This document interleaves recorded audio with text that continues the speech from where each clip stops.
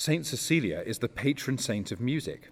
She lived in the 2nd or 3rd century in Rome or Sicily. When the time came for her marriage to be consummated, Cecilia told her husband Valerian that she had an angel of the Lord watching over her. He would see the angel if he would go to the 3rd milestone on the Appian Way and be baptized by Pope Urban. By preaching, she had converted 400 people, whom Pope Urban forthwith baptized. Then Cecilia was arrested and condemned to be suffocated in the baths. She was shut in for a night and a day, and the fires were heaped up and made to glow and roar their utmost. But Cecilia didn't even break out into perspiration through the heat. When the governor heard this, he sent an executioner to cut off her head in the bath. The man struck 3 times without being able to sever the head from the trunk. He left her bleeding, and she lived 3 days. Crowds came to her and collected her blood with napkins and sponges whilst she preached to them or prayed. At the end of that period she died and was buried by Pope Urban and his deacons. In her honour, the National Academy of St Cecilia was founded by Pope Sixtus V in 1585. The 19th century saw the installation of pipe organs in thousands of parish churches in Britain. This was often to the great consternation of the musicians and minstrels who had led the singing of the metrical psalms on their stringed instruments, usually from the west gallery of the church. The minstrels often played in the local inns over the weekend and were at times somewhat unreliable because of this.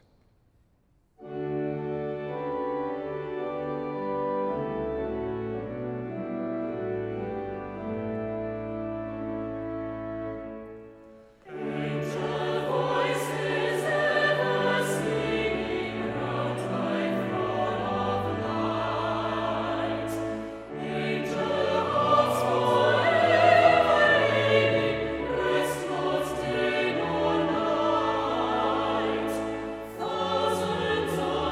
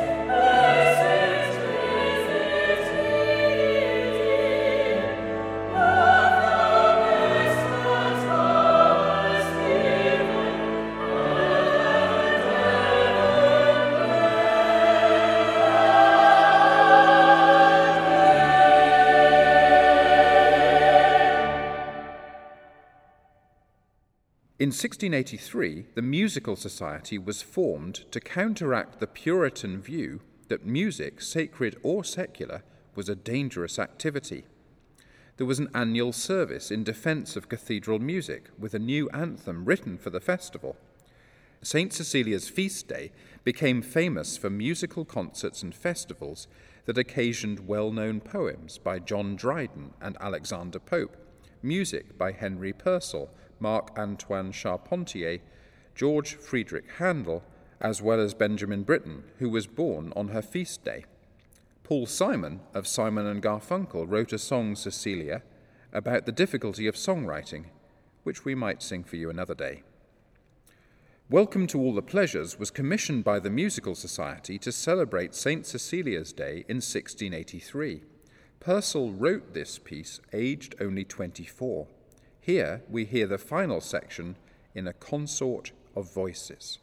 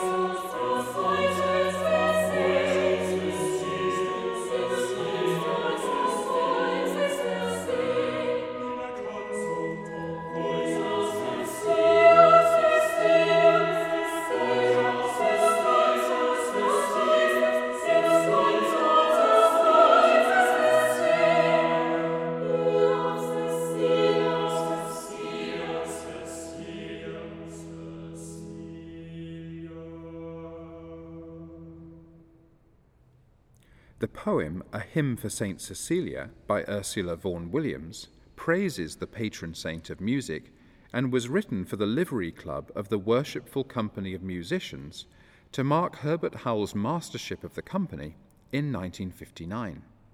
The company once had control over all musical performance in the city. The piece carries the singer along on a tide of increasing emotional energy and leaves the impression of being a piece much bigger than its constituent parts. Ursula Vaughan Williams wrote, "My St Cecilia is a girl in one of those magical gardens from Pompeian frescoes, a romantic figure among colonnades and fountains. Herbert's tune takes her briskly towards martyrdom." See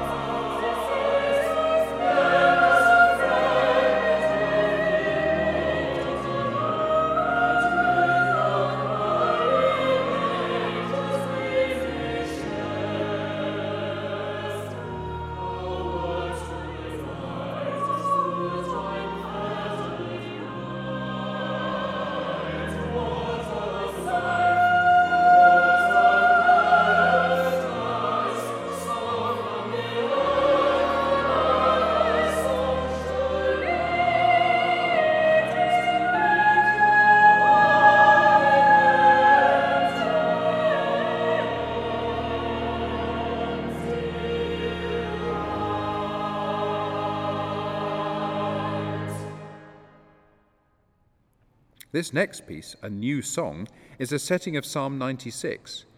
James MacMillan has a distinctive style, writing contemporary classical choral music with a Scottish twist. The words of the psalm's opening verse are heard 3 times, each more ornamented in the Scottish folk style than the previous. The piece combines simplicity and grandeur, saving the great acclamation of majesty for the end, when the organ part emerges in a thrilling blaze of glory.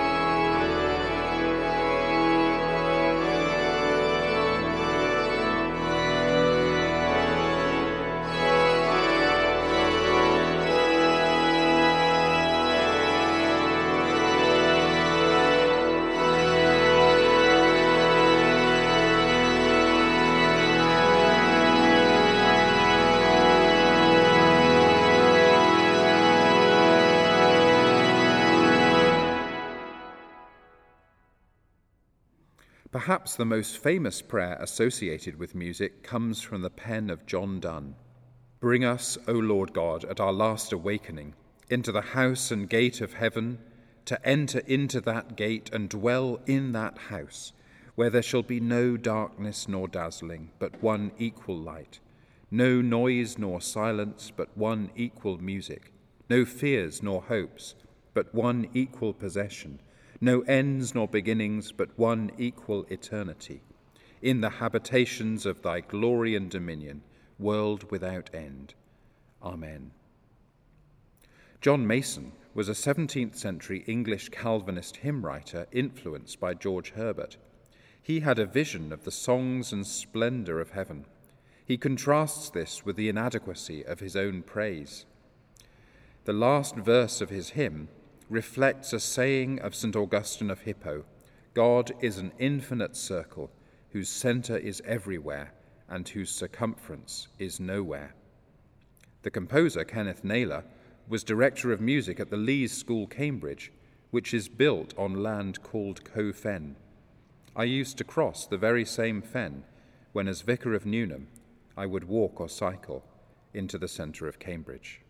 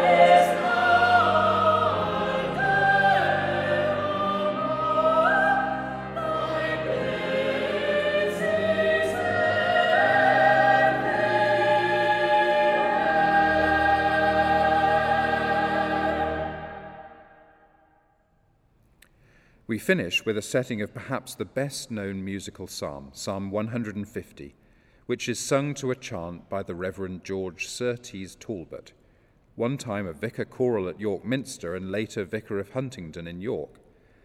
Psalm 150 calls upon everything in the created or constructed world to unite in the praise of God.